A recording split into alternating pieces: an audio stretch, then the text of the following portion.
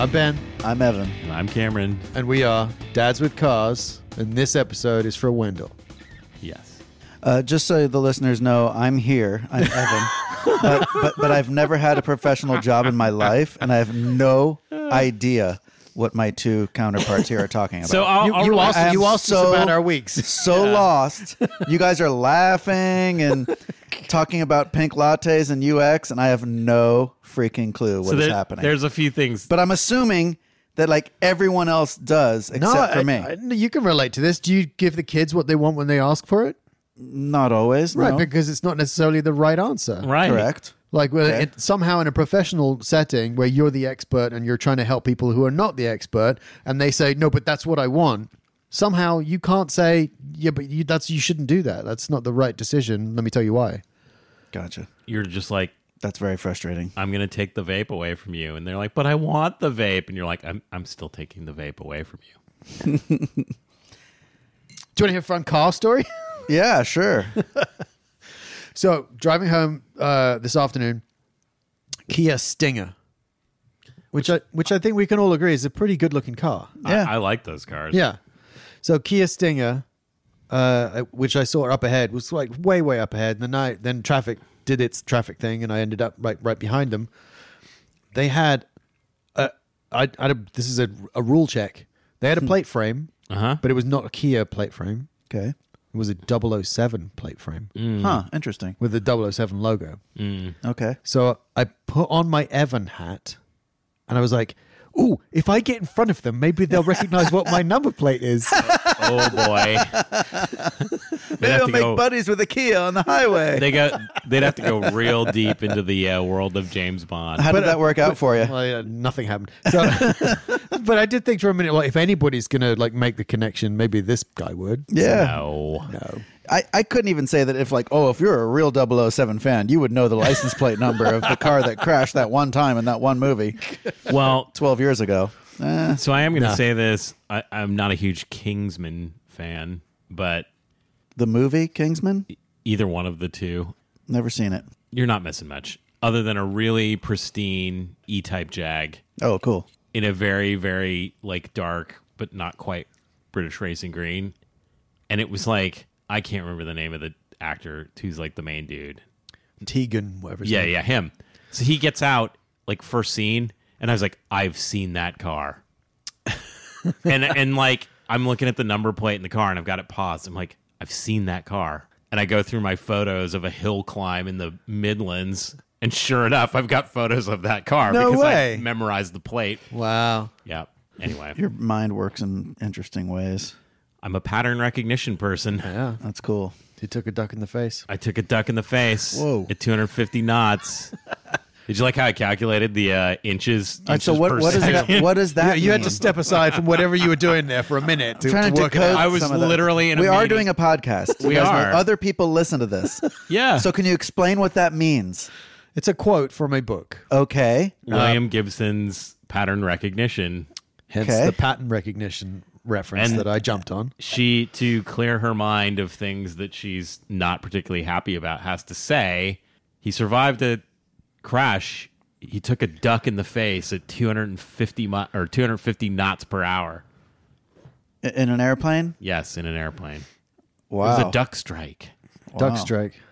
They used to, and you've probably seen the video, they used to like shoot frozen chickens at the windshields of planes to test how strong the windshield was. I've never seen that or heard of that.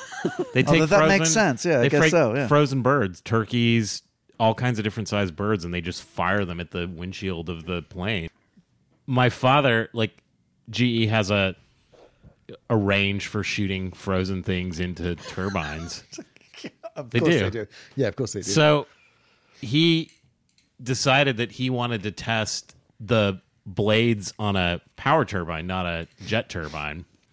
So he took the turbine assembly down to the range and had them fire frozen turkeys at this turbine. Why? Because he wanted to know if like something broke loose upstream from the turbine in the steam when the steam hit with the thing.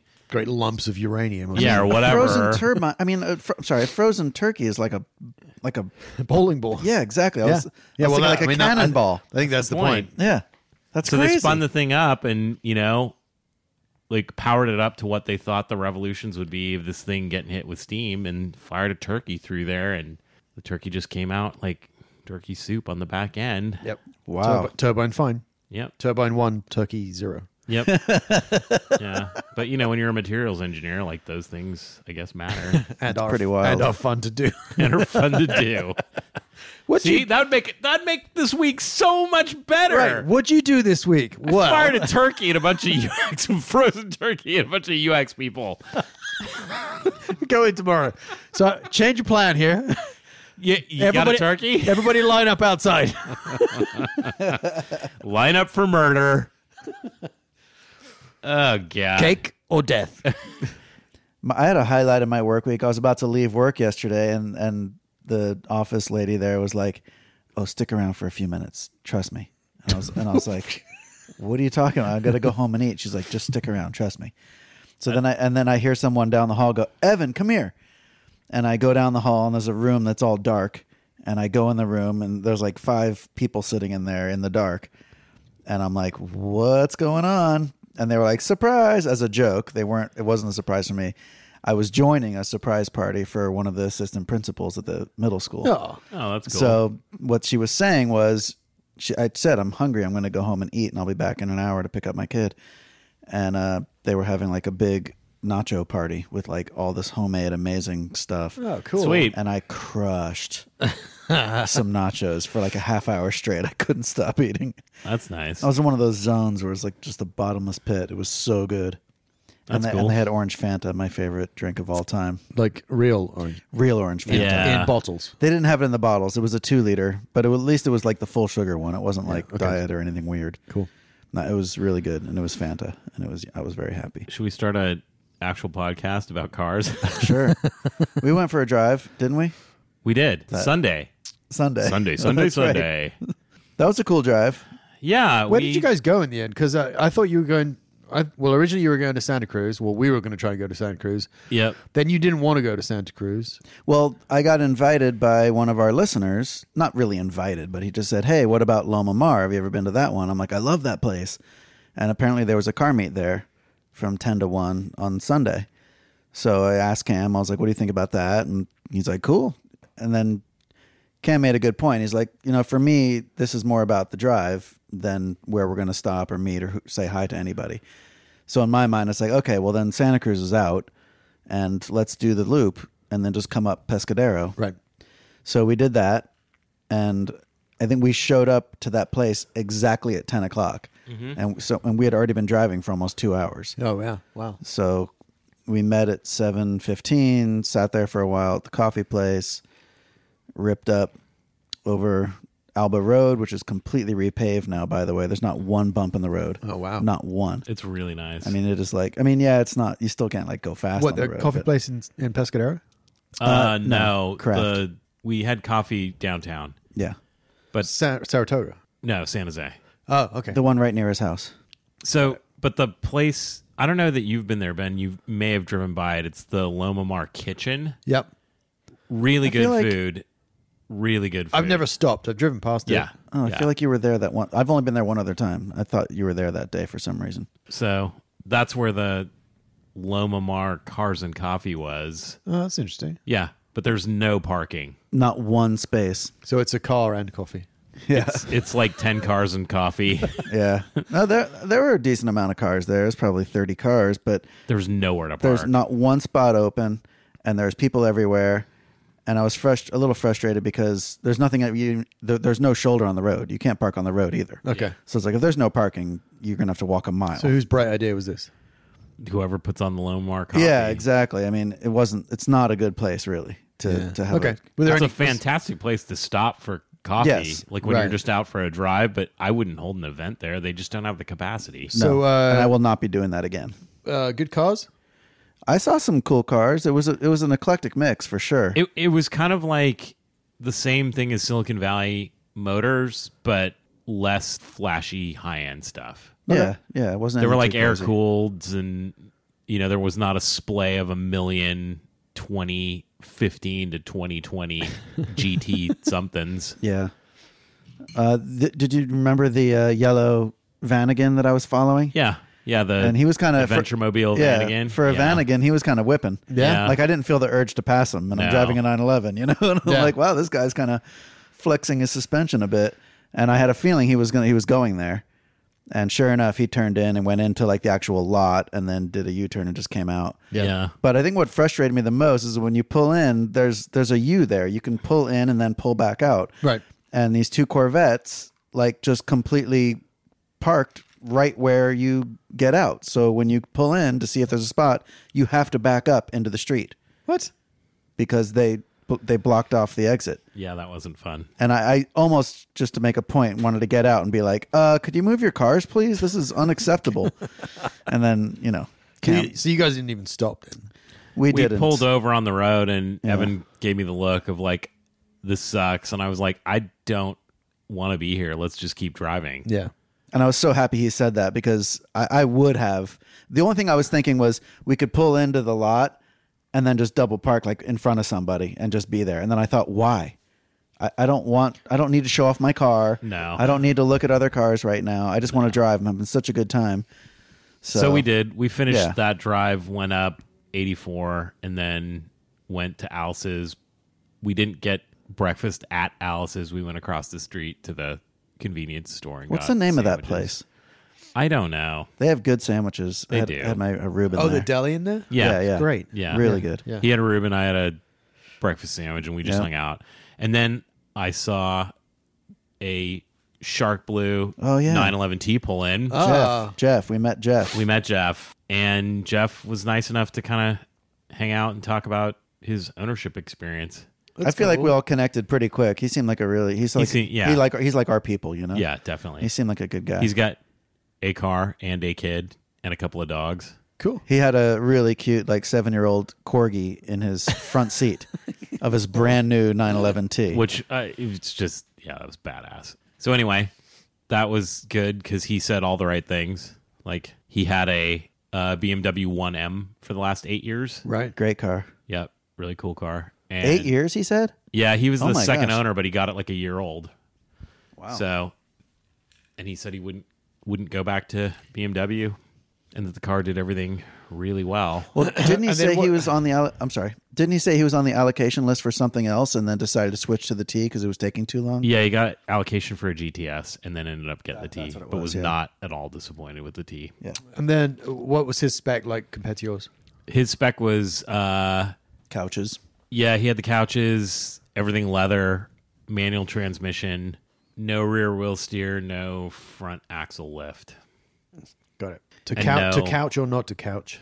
Yep, still not the couch. Still not to couch. Yeah, and then as I was looking at both the GT3 Touring and the ST that you sent me, Yep. I think the buckets are the way to go. Yep. For any of those cars. I think if you don't get the buckets, you're kind of halfway to the concept. Okay. What's the concept? I thought it was a GT car. What do you mean? The ST? No, I get. Well, the STs, they say it's a GT car, right? Well, it is and it isn't, right? Like they did the suspension so that It has the GT3 front suspension, which no other 911 before that has had. other correct, than but the they GT3. eliminated the rear wheel steer. They did, yeah. Which I thought that was fascinating. Yeah, I thought that was fascinating too. And what I read in a couple of the articles, because I read the one that you sent me, and then everybody was sending me those because I think everybody's like, "Did you order the ST?" What are you doing? And I was like, "No, this is like a $300,000 car." Yeah, Like, if you could even get one. yeah, like, Well, yeah, I misread it when I sent it to you. Yeah. I just kind of saw it and said, "Oh, cool. They're talking there's about the letter T in it. Yeah, right. I just thought it was like Yeah, I You're thought not it the was only the one, Evan. 2024 version of what you have on allocation. Yeah. And I thought, "Oh, sweet. They're saying that why buy the GT3 when this T is even better?" And then I realized, then I saw the price and then actually read the freaking article and I was, it's clearly a league. what of I was its own. fascinated with is that for the longest time, and this is why I was like, ruh-roh, because the article is like Porsche has been building, road cars for the track. Right. And they made a real statement about building a road car for the back roads. Yeah. And I was just like, Yeah. uh-oh. Well, no, but see, like I read all that, and then again, I was re-looking at my spec and thinking that through it, and I'd read a few articles about the T, not the ST, but the T. And for those of us that aren't going to drop $300,000 for a car, the T is like, I had a brief moment of like, should I have just gotten the S? Like, am I an idiot? And an extra 60 horsepower or whatever, and blah blah blah. But everybody was saying about the T, the lightweight aspect of it combined with all of the performance suspension stuff that comes on the S, but it's lighter by like over 150 pounds. Like that was the way to go. So that's that more than outweighs the extra horsepower then. Yes, and if I really want another 150 horsepower, it's like a $2,000 parts and software upgrade. Right. And if I want to be at about 600 reliable horsepower, it's a software upgrade and just getting the turbos from a GTS, Right. which are $6,000 maybe. I can't picture you ever wanting to really do that. I don't know you that I don't need it. that. You don't need it. No, and that wasn't the point. The whole point was The ST is 4 liter, right? the ST is basically the GT3 RS motor in Yeah. a T body with, And it's NA. it is NA. It's the 4 liter. Yeah. So, you're going back to that, the more high-strung motor. I think the one thing that the T isn't going to have that the ST has is like the gearing on the transmission. That was That the was thing fascinating. that they'd really thought about the gearing for back Yeah. roads. Yeah.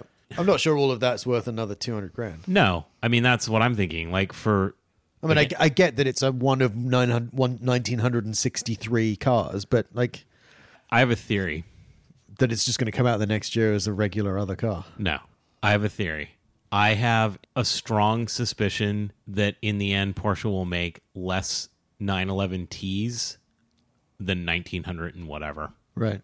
Because in the same model as Evans, the 991, those cars are all like accelerating in price, like well beyond what they sold for because there's so few of them. Right. Because I think it's like one of those classic things. The dealer isn't going to try and grab all of their allocation. They're just going to wait for customers to come in and order them specifically. They're not going to have them sitting around Right. because in some ways it doesn't make sense. Like the equation doesn't make sense. Well, you have to be really pretty confident in knowing what it is you want to do with the car to make that choice. Yes. Yeah. And I think everybody's going to want a slightly different spec. There's me who wants like enough of the GT aspect of it that I want the front axle lift because I don't want to crash the front of it on things. And then there's Jeff who's like, no, I wanted it stripped. It was light and I didn't want to add any weight. Right. So that's kind of a hard car in either of those scenarios to have just sitting on the lot. Yeah. They would sit around for a while. Totally.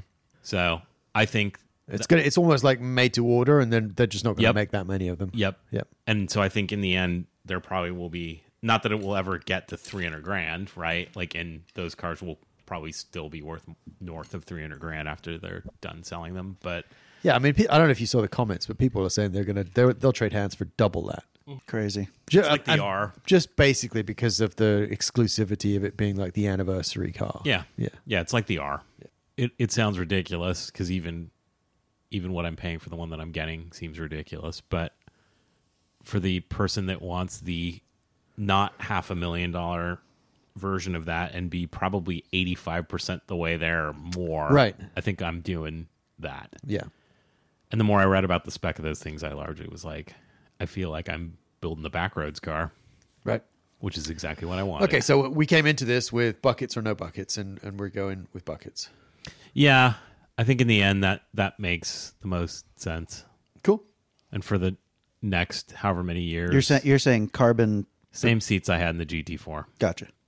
which I never, like, I was one of the people that never had a problem sitting in those seats. Like, I'm not a particularly big human being, and I guess my legs are the right length. So I could sit in those all day and be comfortable. Other people who are probably taller than me have claimed that because you can't adjust the rake of the seat, it's uncomfortable after a while for them. And that may be true. Like if you have much longer arms and legs than I do, you might want the back of the seat pitched back. So you can't further. adjust that with a screw or something and then just leave it like that? It's a just single one piece. Yeah, it's Wow. a single piece. You're sitting at the correct angle, Yeah, apparently. the German correct angle. Does the whole thing pivot? Yes. Gotcha. Yeah. Okay, that's acceptable. You can then. drop the back of it, but Right. only a certain number of degrees, and it's not. It's the not front super comes up. adjustable. When you do that, the front comes up. Right. No, just the back goes up or down, so you can pitch. It's like this, That's but what yeah, I mean. But yeah, the whole thing So moves. it goes like that. It Yeah. can't go like that. right? Right. That's right. Wave- Making waving my fun hands hand on there. motions. Yeah. yeah. So we have that makes me feel like we should segue to this question that I have from, Yeah, from a go for listener. it. This is from Brian, who we met at the Cars and Coffee at the Silicon Valley Motor Club a couple weeks ago. Oh, cool. Hey, First- Brian. First of all, I told Brian I felt like we talked a little shit, but I didn't mean it that way. But I was, I just said, "Oh, this guy half my age has a GT3. What's up with that?" It's mainly just because I'm jealous, Brian. But he corrected me and said he's 42 years old and actually has 2 children.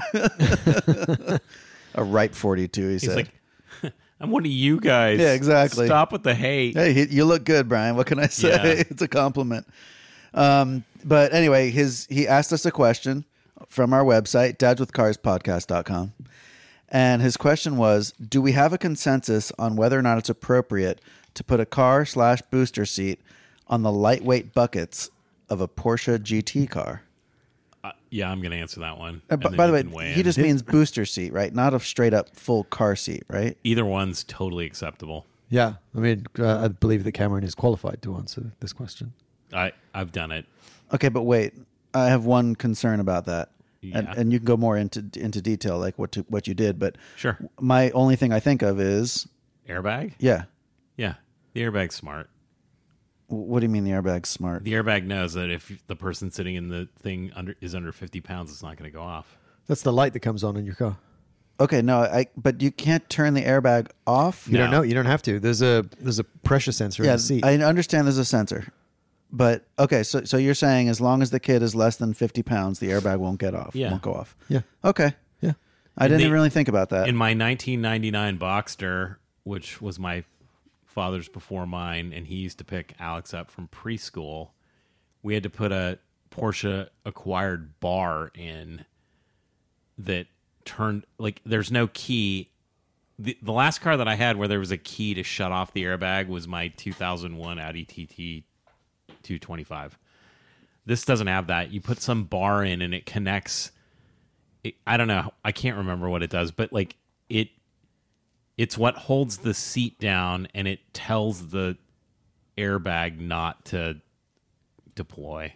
Oh, interesting. But then what are the rules with a booster seat? Can't you be? If you're in a 2-seat car with no back seat, you are absolutely legally okay putting your kid in the front seat. Gotcha. If there's 4 seats and you put your kid up there, no bueno. So legally, it's okay. Yeah. What if the kid does weigh 50 pounds? Then it's safe they for the need to airbag be- to hit him. Then They it, need to be front facing, not rear facing. It's only the rear facing airbag issue because the car seat smacks head right your up against kid's it. like head first into the back of the seat. Right. Yeah.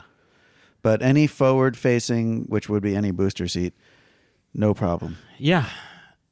Well, I there don't- you go. I think maybe Brian was maybe more worried about, am I doing damage to my carbon bucket seat? Well, that's a question too. And should Let's I be address that too. Should I be putting this booster seat, on my pristine race tech seats? The answer is definitely yes. Yeah. Fuck yes, Brian. Get to that. And Brian, just so you know, I had a 99. You might have heard it in a previous podcast, but I had a 996, and I put. Actually, she was so tiny, it was a rear-facing seat, and I put the front seat all the way forward and put her in the back of that thing. Yeah, nice. I just made it happen. I just thought, I'm doing this. I'm Yeah. putting my tiny little kid in this Yeah. Porsche, and we're driving very quickly to school. Yeah, Or I mean, not school, but wherever the heck we went. I got a lot of not approving looks from people at my son's preschool. Good. I was carting him around in my S2000 with the top down. Love it. Which was the thing. Then when my dad, because his only car was the Boxster, and he had to go and pick my son up one day, and he's like, "Is it okay if I put him in the Boxster?" I'm like, "Yeah, you're gonna get a bunch of disapproving looks, but if I were you, I'd rock up with the top down. Then they know, where the genetics come from." Yeah. So my son's sat in the front. Well, I mean, he sat in all of my cars in some way, shape, or form in the time that I've had them. And I am not worried about gunk on the seat or anything else. Well, I think from when I first met you, he was probably 8 years old, and he was in the front seat of your GT4, and Yeah. Charlie was in the front seat of, my BMW, and we were hauling ass around. Yeah. But Charlie definitely, I mean, she's a regular size human now, pretty much. Yeah. So Alex is the same my way. daughter sits in the front seat of my Porsche every day on the way to school. Thumbs up from dads with cars, bro. Yeah, I mean, Do it. And if you're worried about your upholstery, P1 Designs, just get yourself a non-race text insert set. that's a good idea. And if you want to borrow a set, I've got a set at my house that you can use.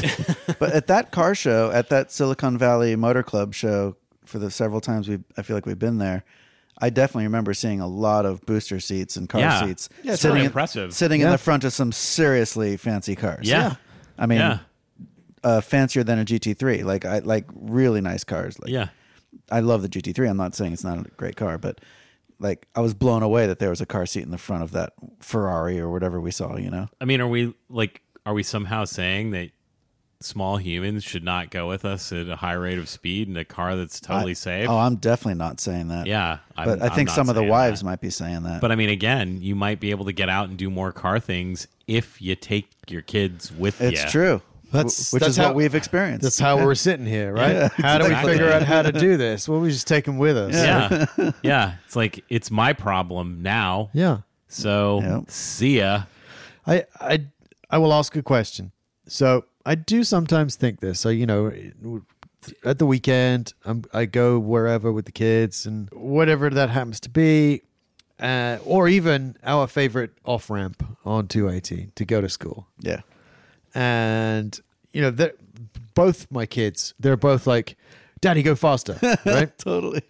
And I think to myself, what's going to happen like in a few years or maybe even like sooner, like when they're hanging out with their friends and they're in their friend's dad's car and they're chugging along at 17 miles an hour. What are they going to think?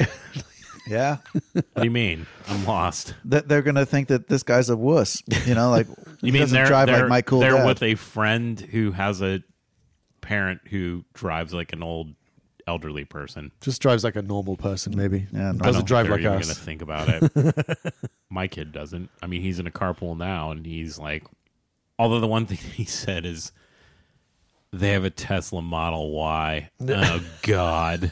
And I was like, you are my son. And he's like, it's just such a horrible car. I was like, what makes it horrible? He's like, have you been on the inside of a Model Y? I'm like, no, actually I haven't. He's like, it's just cheap and shitty. Oh, he said that? Yeah, I was like, Sounds just like you. like oh boy, And you're like, can I hug you right now? awesome. Yeah. When we went on our drive, we were behind a couple of those on 84, and they were both white, and they were both going painfully slow. Actually, one of them was trying to go fast for a minute, but the car was flexing so much that I swear I thought it's just going to go right off the road or flip over or something. And Spontaneously combust. yeah, Spontaneously combust. it just felt like one of those old cheap video games, like the Need for Speed back in the late 80s that you play on your PC, where all the games, all the cars you have to pass are identical. yeah. Yes. You know? I think it was pixelated when we Is drove that, by. Yeah. isn't that just what driving like in California is like every day? It kind of is, yeah. It's like, oh, look, a white and black Tesla model something. on the way Which here is exactly what it was, wasn't it? They were all Yeah. white model somethings. with the dark blacked out windows. Yeah. and Yeah. I was like, oh, look, they're and all there's Model another Ys. one. Yeah. Yeah. Well, today there was one in front of me on the way over here to do the podcast. This girl, she's in the left lane. It's a 2-lane, one-way street, and she's in the left lane. I'm behind her. Light turns green. She slows down, puts her right turn signal on, and there's cars in the right lane, like whipping past. And I'm like, I just lay on my horn. Like, what are you doing? Like, you need to go. You can't just sit here and wait. But So- I made a mistake. So she waits a couple seconds and then gets over to the right and all, the cars had gone, no big deal. She gets over to the right, and I was patient after that. I beat my horn again. Turns out there's some dude just standing in the middle of the street with like showing his phone to her. Oh. Like a crazy person. Yeah. Oh, just cool. standing in the middle of the road. And I was on my motorcycle, so I just kind of like pull up face to face with the guy, and I'm going like 15, just passing him. And I was like, "What the fuck are you doing?" And he walked off the road after that. But it's like, okay, you just never know, right? I'm thinking this dumb person. No, she's just not trying to run over a homeless guy, which I completely understand. So I was following this guy who was going 12 miles an hour Idiot. in a 25 Fucking in a idiot. 992 Targa. And I'm behind him in my BMW. Why would you ever drive a 992 Target 12 miles an hour? Good question. My feeling is that later on, about 5 seconds after, well, whatever, I'm following him. He's going so slow that I just can't believe it. And I just stayed behind him. I kind of gave him the "what are you doing" hands. We all know what those hands are. Like just open palms. Yeah. What the heck? So You're like Abraham in the desert. exactly. Oi, what is this? So he slows down even more after he sees the hands. And then finally, I just beat my horn about this long. I go, beep. Not super short, not long, but enough to be like, dude, that's an acceptable length. can you please just go the speed limit? This is absurd. Now, meanwhile, I will say I'm on the kind of street with cars parked on both sides of the road. And if one car is coming one way, you got to pull over to let him go because it's that tight. So maybe he's afraid someone's going to dart out, Okay. like in the road. Okay, fine. Anyway, it turns out he lives right there. So we go through 2 blocks, and in the middle of the third block, or maybe the third block, he turns into his house. And I kind of slow down a lot and kind of very nicely actually out the door. I said, "Hey man, are you okay?" I go, "Oh, by the way, after we beat my horn, out of this Targa top, he gave me the finger aggressively, shaking his hand fuck you, multiple times. And then I see him in his mirror yelling and screaming in the side mirror. So he pulls into his house, and I kind of slow down a little bit. And as I'm kind of passing him, I say, "Hey man, are you okay?" I'm like, I just don't understand why you're going so absurdly slow. You're going less than half the speed limit. And as I'm getting that out, he's not listening. He is screaming at me, and he straight up challenges me to a fight in his backyard. He's like, "I'll kick your fucking ass. Let's go right now. Follow me. Come on. Trying to get me to follow him into his backyard. So I just obviously don't do that and continue on with my day. A couple of days go by, or a day goes by, and I can't stop thinking about it. The injustice of it all. Which I hate. I hate the fact that you can't stop thinking about it. It's stupid. Not you personally. I just hate when stuff like that Yeah. happens. You can't. You know what it is, Ben, is that I would normally be able to stop thinking about it. Dumb shit happens to all three of us every single day when we're on the road. But the fact that I pass by this guy's house twice a day when I go to work or when I go to drop the kid off, and it's going to be a daily reminder, kind of. Yep. And I was just so annoyed, mainly also because I drive a 911. He's in a 911. There were several things that made it stick with me a little bit more, those two being the main ones. And that he actually challenged me to a fist fight. And he's 70 years old, maybe 65. Right. But, older guy. Can I Yes. maybe a different way of dealing with this? I get it. I would think about that too. But back to the whole, closure versus silent revenge. The silent revenge is you were the adult in this situation, and you get to drive by there every day. You get to be the one who's cruising by. You could slow down every single time, and he has no idea. Does the guy in the BMW, is he armed to the tooth at this moment and could potentially do me some serious harm? He has no idea about you. He was fucking out of his mind crazy, and you could just keep rolling by there. You could drop the window just a little bit and peer out and be like, what's going on, right? That's fucking frightening. And meanwhile, he's rah! I get... You could totally just be you could roll down the window. You could do something different every time. You could be like, do you know who I am? Roll the window back up. he has no idea who you are. He's like, holy shit, this guy could be connected to the Chicago Yeah. mob. Well, first of all, I would never like let him know who I am. You know, like engage my or put my face with my car together, and be like, "Hey, it's me." You know, look, there's two different schools of thought. First of all, I'd like to say to our listeners, I've never done this in my entire life. What I'm about to do, you know, what I did. It's the first time, and it was petty, and it was fun for me. I was bored, and I was thinking about it. And I was pissed off that this guy wanted to fight, that he's that old and still doesn't know how to deal with people on the freaking street. Yeah, but he has to live with that. Yeah. Anyway, I wrote a letter, a passive-aggressive letter, and I left it on his... I taped it. I actually got all incognito, got on my electric bicycle and went over there and, like, taped it on his garage door with a full-on, like, COVID mask on, a helmet, and dark sunglasses. So there's no way he could see, you know, if there were. I didn't see any cameras, and I looked, but you know, you never know these days. I always assume I'm on camera. But anyway, I stuck it to his door, and when I went by there the last couple days, it's still stuck to his door. And today I noticed he wrote something on the letter, like on the outside of the letter. Like it probably says "fuck you, come over here, I'm going to kick your ass." You know? Yeah, I mean, I Or think maybe it's like, I think I'm you know what sorry. you have to do. I definitely know what I have to do. Well, wait a minute. What do you think I have to do? Yeah, you have to retrieve the letter. I have to.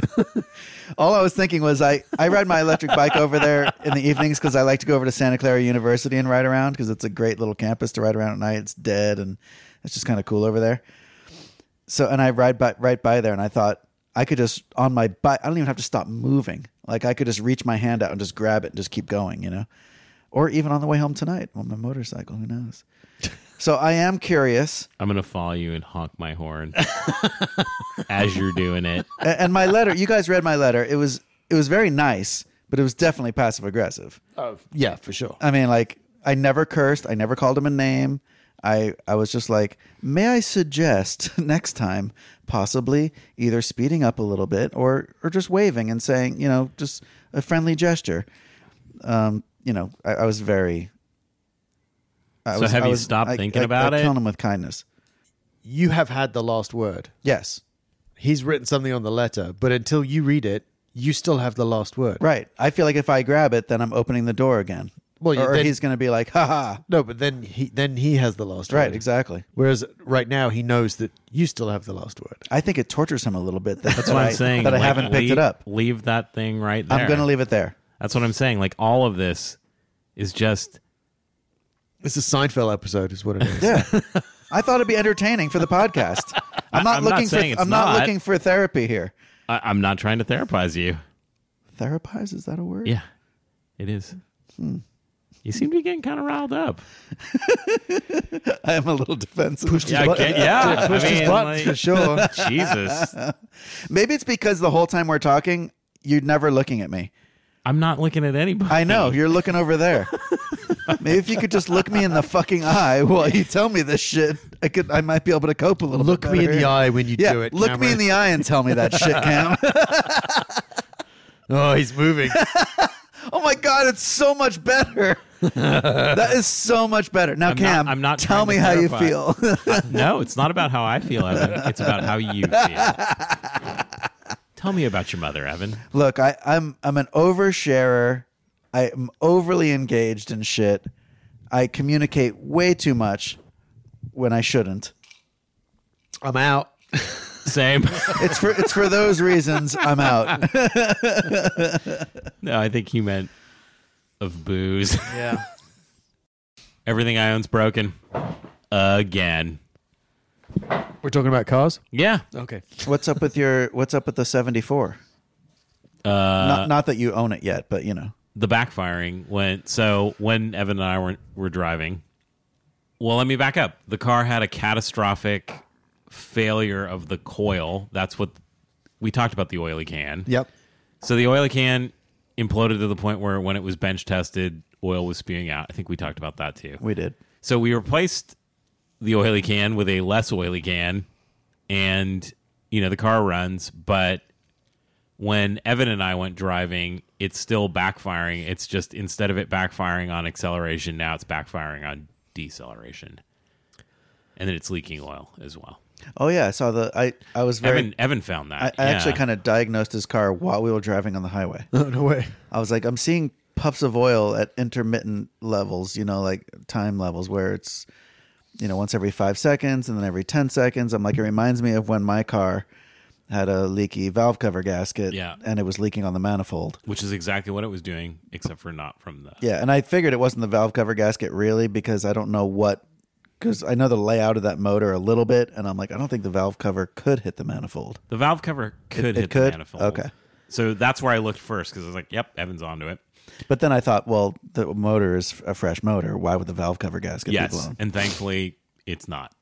Okay. It's leaking from a hose that comes off the sump, but... Okay, so that's not a big deal. No, but my father said, hey, the backfiring, especially if it's out of the exhaust, he's like, so the backfiring that you had when you were accelerating is backfire through the intake manifold, which is really bad. He's like, when you're decelerating, you're getting backfire through the exhaust, which says you probably are in he thinks it's a lean condition, which might be right, because Kevin, the mechanic, said he leaned it out when it was in having the oily can replaced. So it's going back there in a week. They have time post Rennsport to actually work on things. Like, that was part of the problem, is like I dumped the car off on them. They were not expecting the car, and they turned it around to basically get it out of their shop because they're overwhelmed with cars getting ready for Rennsport this weekend. So anyway, it's hard to drive, as you know. Like, I can't push it and then expect to engine brake or decelerate rapidly with the, just by letting the clutch out or whatever in second or third gear in turn. So it makes that hard to drive. And the 1602 is just, it runs like it did before it got a new motor, just with a lot more power. It's as hard to drive as it was when it was running the blown motor, and it's kind of doing the exact same thing that it was doing when it had the not great motor. Wait a minute, but it was running great for a long time, wasn't it? It After you got was. the motor back? Yes, for like 3 months. And then I thought you had a flawlessly. fuel issue of some sort? No, I had an electrical issue, but it was just a loose connection, and that was diagnosed quickly, and we got it back on the road, and it was fine for another few weeks. Okay, and then what happened? Then Diego and I swapped the accelerator cable because... That's what I was thinking of. The accelerator cable, when I got back from the shop, you literally pushed the pedal halfway down before you got any acceleration. So the entire throw of the pedal was half what it should be to go from idle to wide open throttle. So we fixed that, and now you get throttle idle to wide open throttle with the full throw of the pedal. But ever since then, it hasn't run right. And I don't think that it's just the cable. I think there's some electronic issue because it was skipping.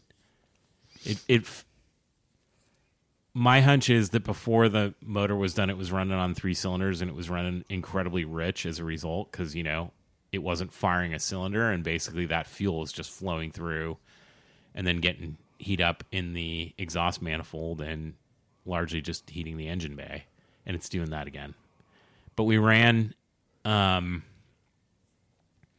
we checked all of the spark plugs and put a spark plug tester on each of the individual plug wires and fired the engine up one right after the other to see whether or not we were getting spark, and we were, and it was consistent. So it's either a vacuum issue, a short, or maybe one of the injectors is just screwed up and just dumping fuel into the engine. I don't know. And do you want to bring it? Are you leaning towards, or have you even talked to the guys who put the motor in, or I've been do you feel playing like it's phone not their tag. responsibility, or what? Well, I mean, I'm getting billed no matter what. Even if I take it back to them, they're going to have to diagnose it and figure all that out. Yeah. Which is one of the things that I didn't really contemplate, which was I now have so much specialty gear that nobody can work on. I don't know who's actually going to work on this thing. Yeah, it's kind of scary. Yeah, it's like AI. Yeah. No one knows what's going on under the hood. It's out of all of our control. It totally is. I Jeff came over. We spent almost 3 hours looking at it. We were going through like to check connections. We were testing wires. We were trying to look at the load, obviously, across the spark plugs. We had a heat gun out. We were trying to figure out which cylinder is running hot through the manifold, which it's cylinder 3. But at the end of the day, we don't really know how to fix it. And the wiring harness is so bundled up that it's literally like disassembling the wiring harness to see if there's any shorts in the wiring harness. But I mean, you're getting a spark, right? So you're getting Yep. And what's the symptom? Like, what does it feel like when you're driving it? So when it's idling, it's not a consistent idle where it's like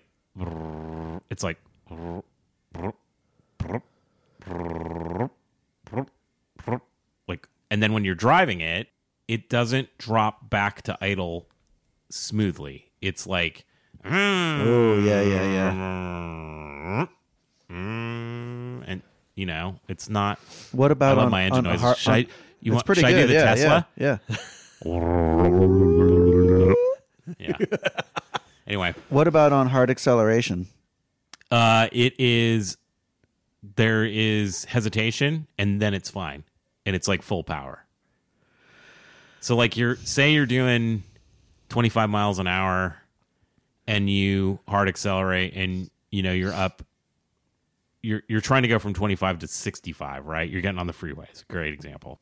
It will be fine and linear from idle up to 25 miles an hour, but then when you are, say, like at the point where you're trying to go up the on-ramp onto a freeway, it hesitates, and then all of a sudden it's like full power.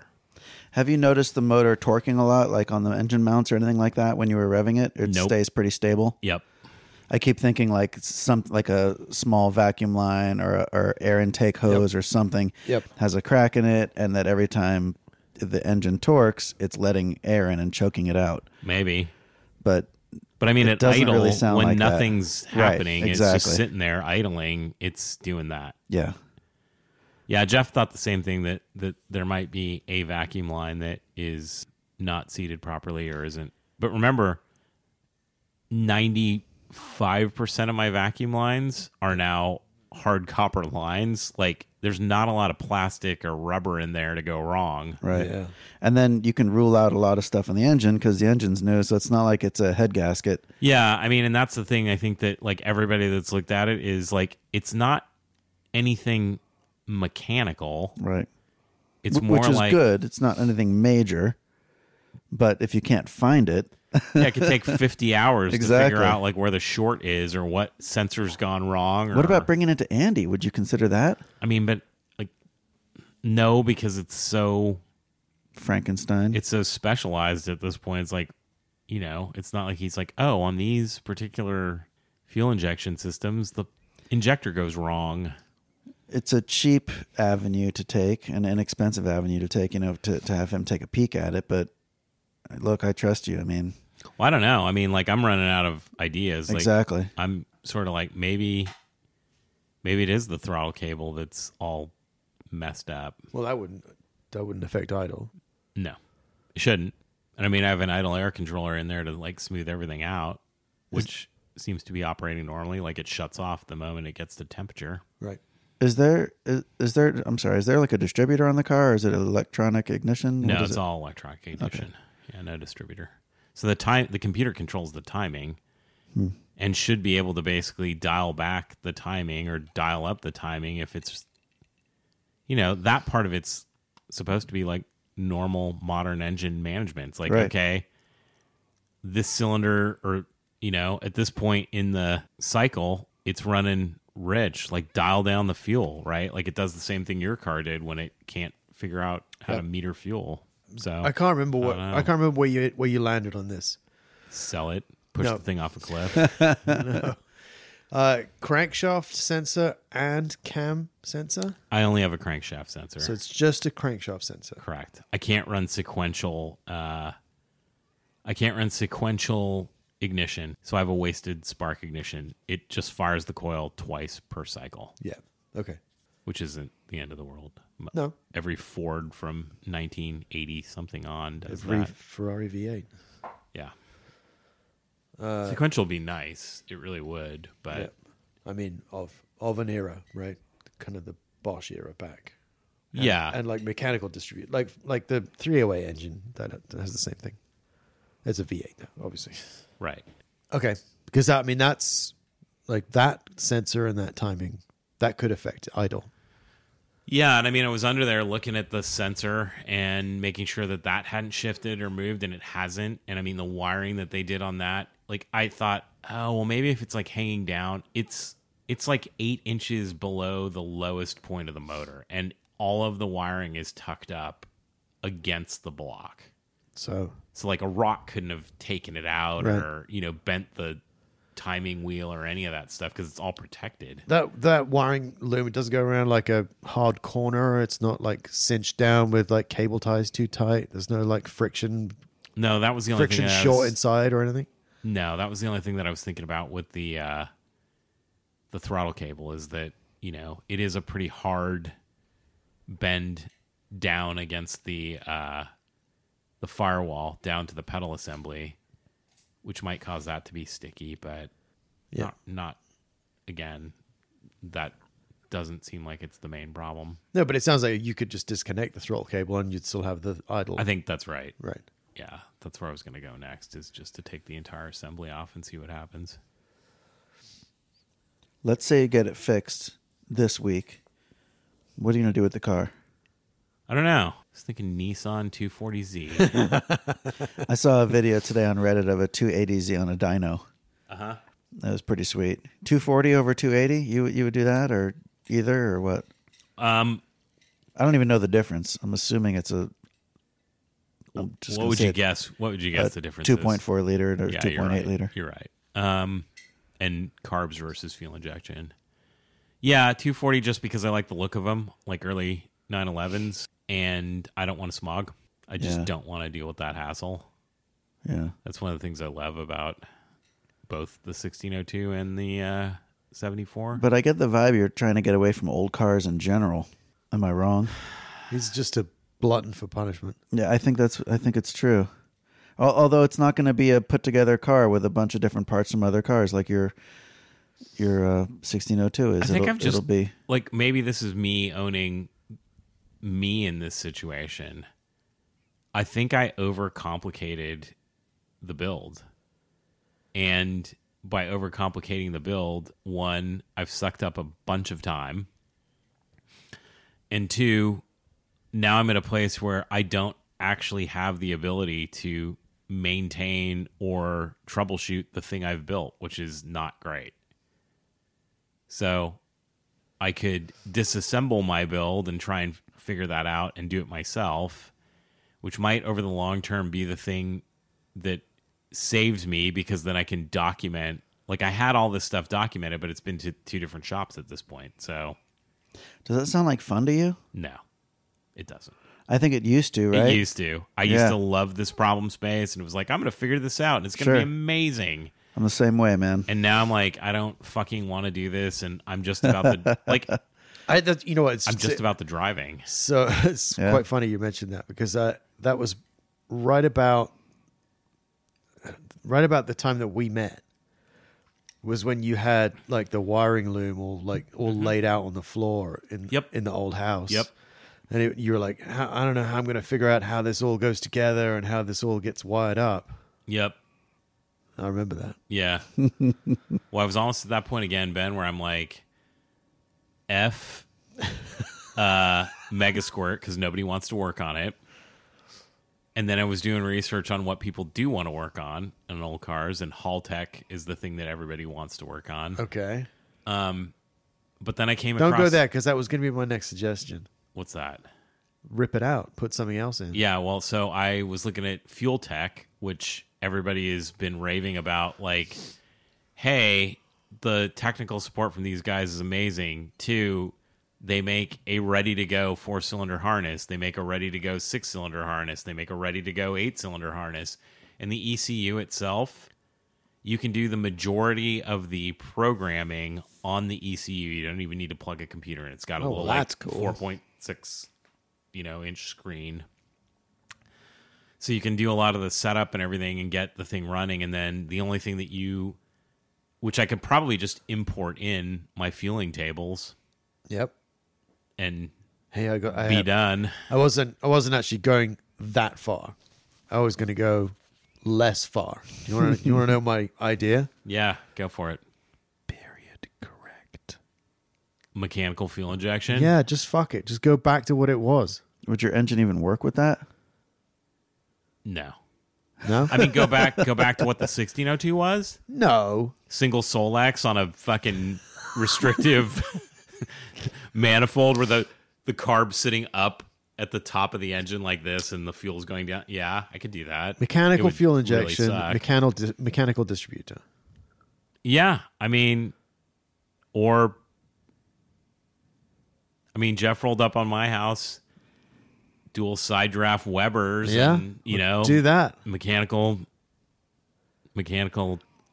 Hey, if nothing else, at least people will work on that. some people will work on that. Yeah. Yeah, you bring up a good point, right? Like a set of Webers on the side of that thing would not be particularly difficult. I mean, you could do like an electronic distributor, right? Yeah, You wouldn't have just to get do a 1, 2, mechanical. 3. Exactly. Yep. That would it would remove so much of the complexity that exists now. Agreed. Yeah. I just don't know whether you have the energy or desire to go through that whole thing. Well, I mean, honestly, carbs could be put in that thing in A day. an afternoon, Yeah. and then I'd have to source a new distributor and figure all that wiring out, which wouldn't be that difficult. I mean, those are options, certainly. It'd be fascinating to see what, like, straight up, like, BMW 2002 TII mechanical fuel injection with the single throttle body down the, multi horns Yeah. on a almost 2.2 liter engine would do. Probably be kind of fascinating to drive. I think but- it would sound good. Yeah. I mean, the ultimate thing would be get the Alpina fuel pump and the Alpina mechanical fuel inject. That would sound fucking insane. That tooth belt with the mechanical fuel injection spinning like, I don't know. I think they're like 40 PSI or something ridiculous. Really? Yeah. The Porsche one definitely is. Yeah, it'd be cool. A lot of money Yep. in something that's already been a cash incinerator. The other part of me is just like, cut your losses. Let somebody else figure it out. Well, I mean, I probably would try and get it back to where it was. And And then sell just it sell it. immediately. Yeah, and move on. And Is either it just the kind of issue that people would notice right now if you tried to sell it, or is it something that maybe just you notice because you knew the way it was? Here's the thing: I don't know. if he got it back to where it was just like a month ago, then I mean, it's a killer car. Well, yeah, Right? that's I agree. yeah. I mean, it'd be Has it worth actually lost power? No, it's just not very drivable. So that's the bit that, and it heats up. It really heats up. And that's new. Yeah, and the That's fuel scary. the fuel economy's gone through the floor. Actually, on both cars, the 74 and the fuel economy's radically dropped. But again, if you're misfiring or backfiring and it's a fueling issue, like you're too rich, or both those things seem like they would fit into that category. Yeah. yeah. Have you done a compression test? No, Have you done a leak down test? no. I mean, they did all that. Do it again. Yeah, with the motor, when they built especially it. on that cylinder, because I think you're going to find that there's a valve problem on that cylinder, Yeah, I mean, Jeff was like, it sounds like it needs a valve adjustment. right? Compression test. I would imagine they would do compression that for test you. and leak down test will tell you that like straight away. Yeah. Did they build the heads on the thing also? Yep.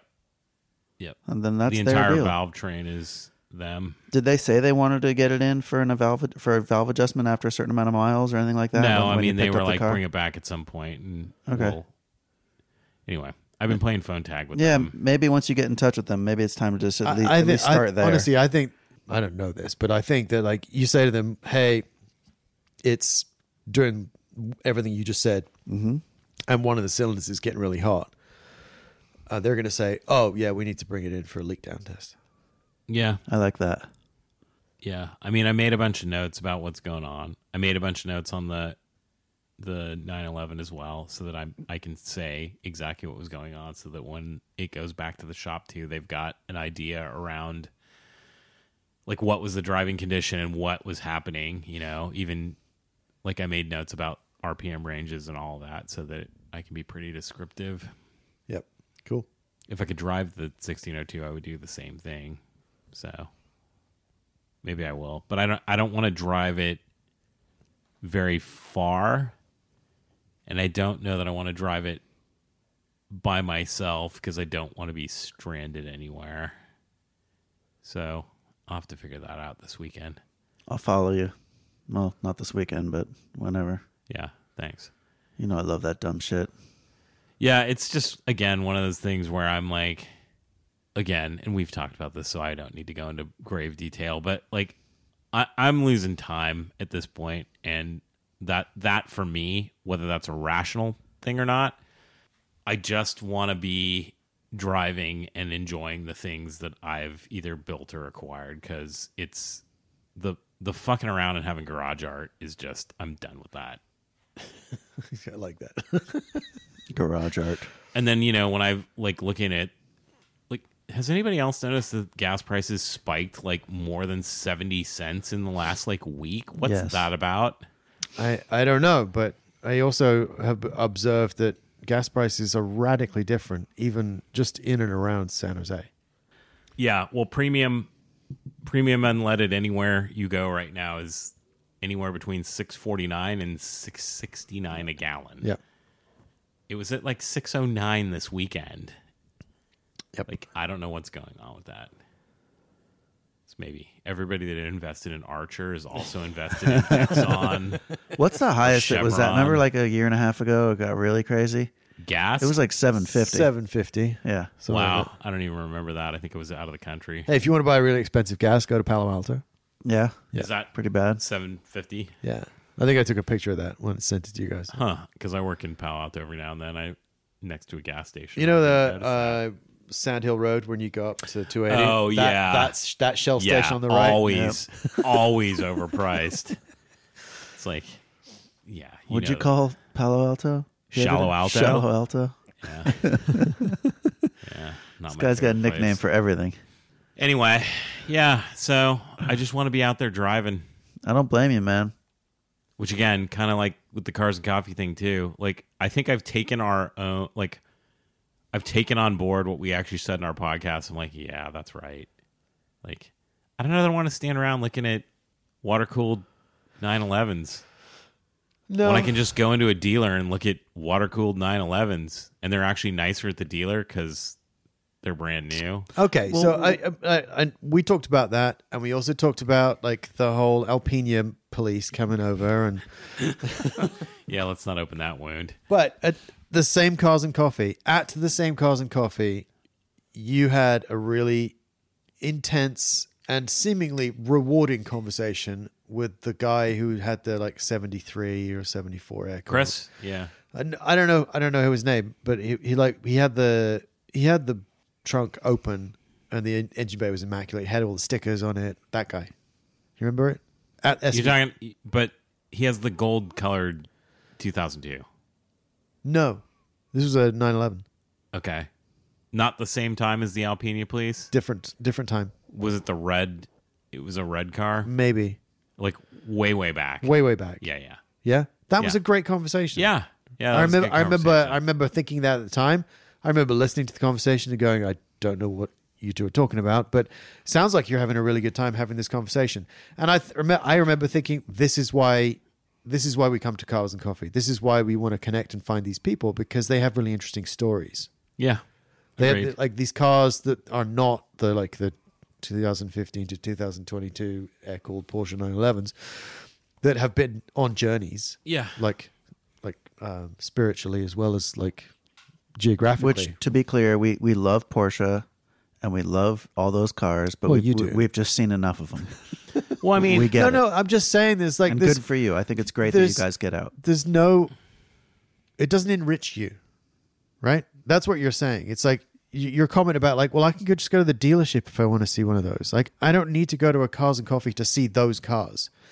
And for the most part, the people that we have interacted with, because they don't do anything other than that car, right? They don't have any like enriching stories. Like, yeah, it's You- true. I mean, I'll give you I'll contradict myself immediately, right? Aero guy, Yep, right? yep, That's a guy who's got a modern water-cooled Porsche yeah, that is like, hey, you need to do these 3 things to your GT4, Yep. right? Because Yep. aero this, aero that, right?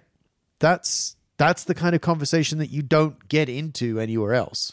yeah. That's true. You're not going to have that conversation at the dealership because the dealership guys don't want to talk about that or maybe don't know that, I don't know right? anything about that. Yeah, So like that's why I would want to go to Cars and Coffee. It's like to talk to somebody about like this or that. Like you're never going to meet otherwise. yeah. And I think that's the thing is like we're sitting here talking about this right now. It's like I don't want to be disparaging to Cars and Coffee, not at all. Like, and I think had like let's use last weekend as an example. Had parking been available, Evan and I would have parked, and we probably would have walked around, and we would have talked to people, and it would have been fine. It would have been fun. I would have much rather stopped and parked.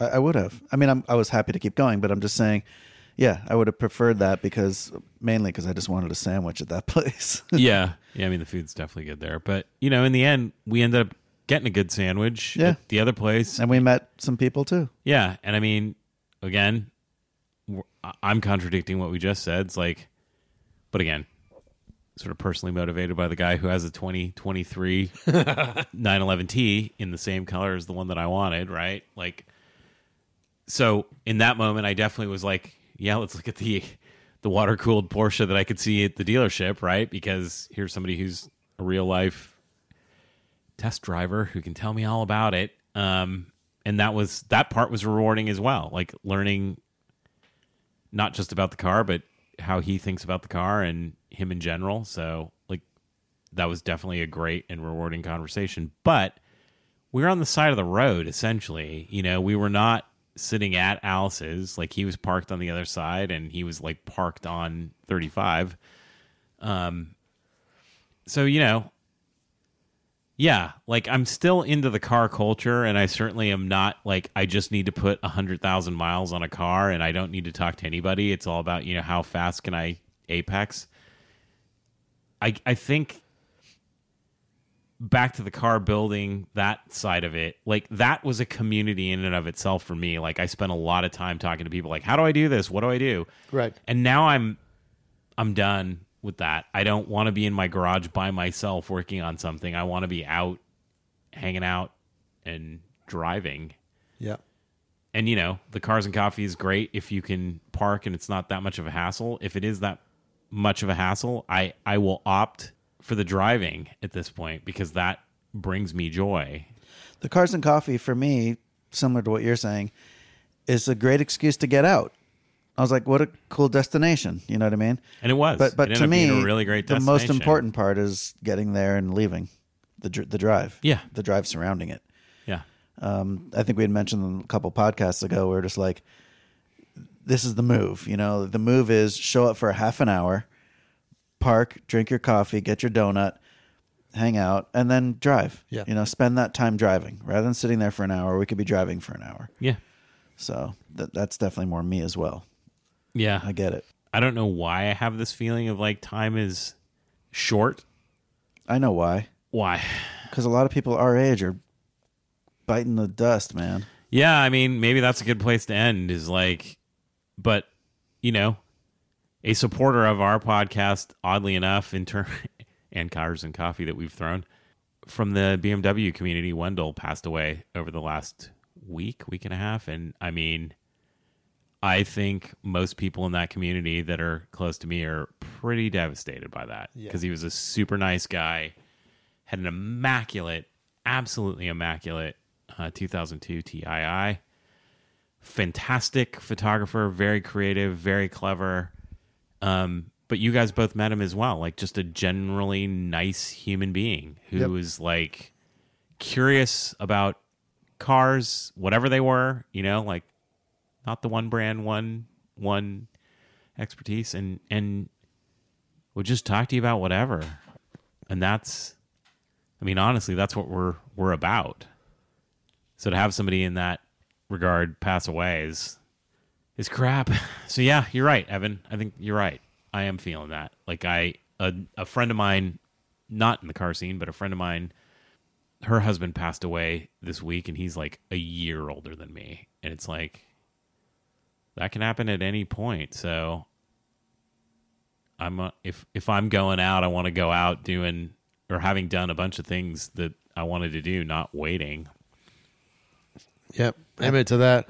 I think it's valid, man. There's nothing wrong with thinking that. We're all in our 50s. Shit's getting real. Fuck, am I?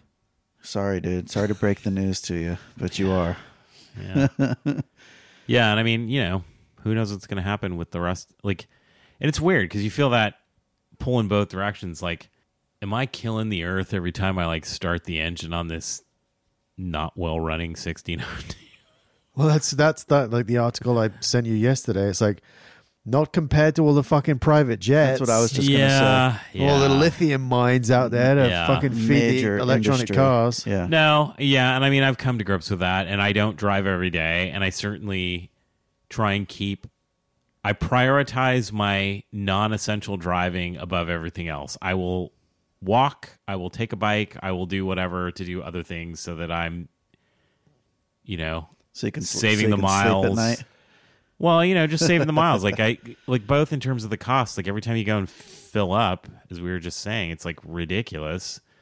And yeah, like I'm not like, let's burn as much fossil fuels as whatever, and like don't believe in global warming or any of those things. But you know, I guess I have the privilege of not having to get into a car every single day and drive to work, which I think is the actual thing that kills the earth. And I can reduce my driving throughout the week in other ways and save those miles for what's going to actually make me feel okay. When after I read that article that you're talking about, I remember thinking, and even that's kind of why I'm on my motorcycle right now, Oh, yeah? is because I started thinking, Evan, like you've got this bike, and you're more. I'm definitely more of like a bike guy than I was ever a car guy, but I'm definitely kind of switching now that I own the 911. I love it so much.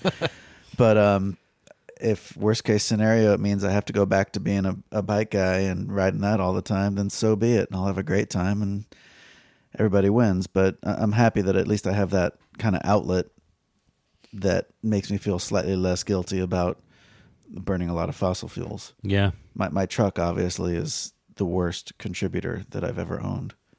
6 miles to the gallon and big old V8. Nasty beast. Yeah. But I drive that thing once every 2 months. Right. And when I drive it like 5 miles. Yeah. So I don't feel too bad about that.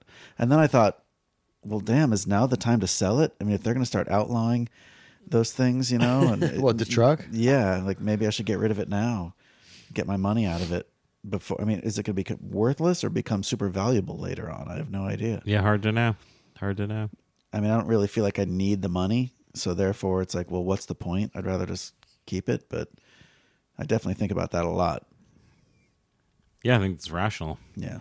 I think that's where I'm at too. It's like before it was like, yay, I'm building storage and can house 4 of these things. Amazing. And now I'm kind of like, I don't know that makes a lot of sense. It's like, Yeah. let's get, you know, and I go back to what Ben said. Like I hold on to what Ben said 6 months ago. It's like that ability to just get in and go out and have a good time no matter what you're doing, whether you're going to the dry cleaners or the grocery store Yeah. to pick up the Yeah. dog. Like I want every time I get in the car to be like, yay, I'm doing something amazing. You will have that when your tea arrives. Yeah, that's right. I think promise so. you. Yeah. Oh, I know so. Yeah. I mean, that I didn't have that with the GT4 for all the reasons. Like everybody should go read up on the ST. Yeah.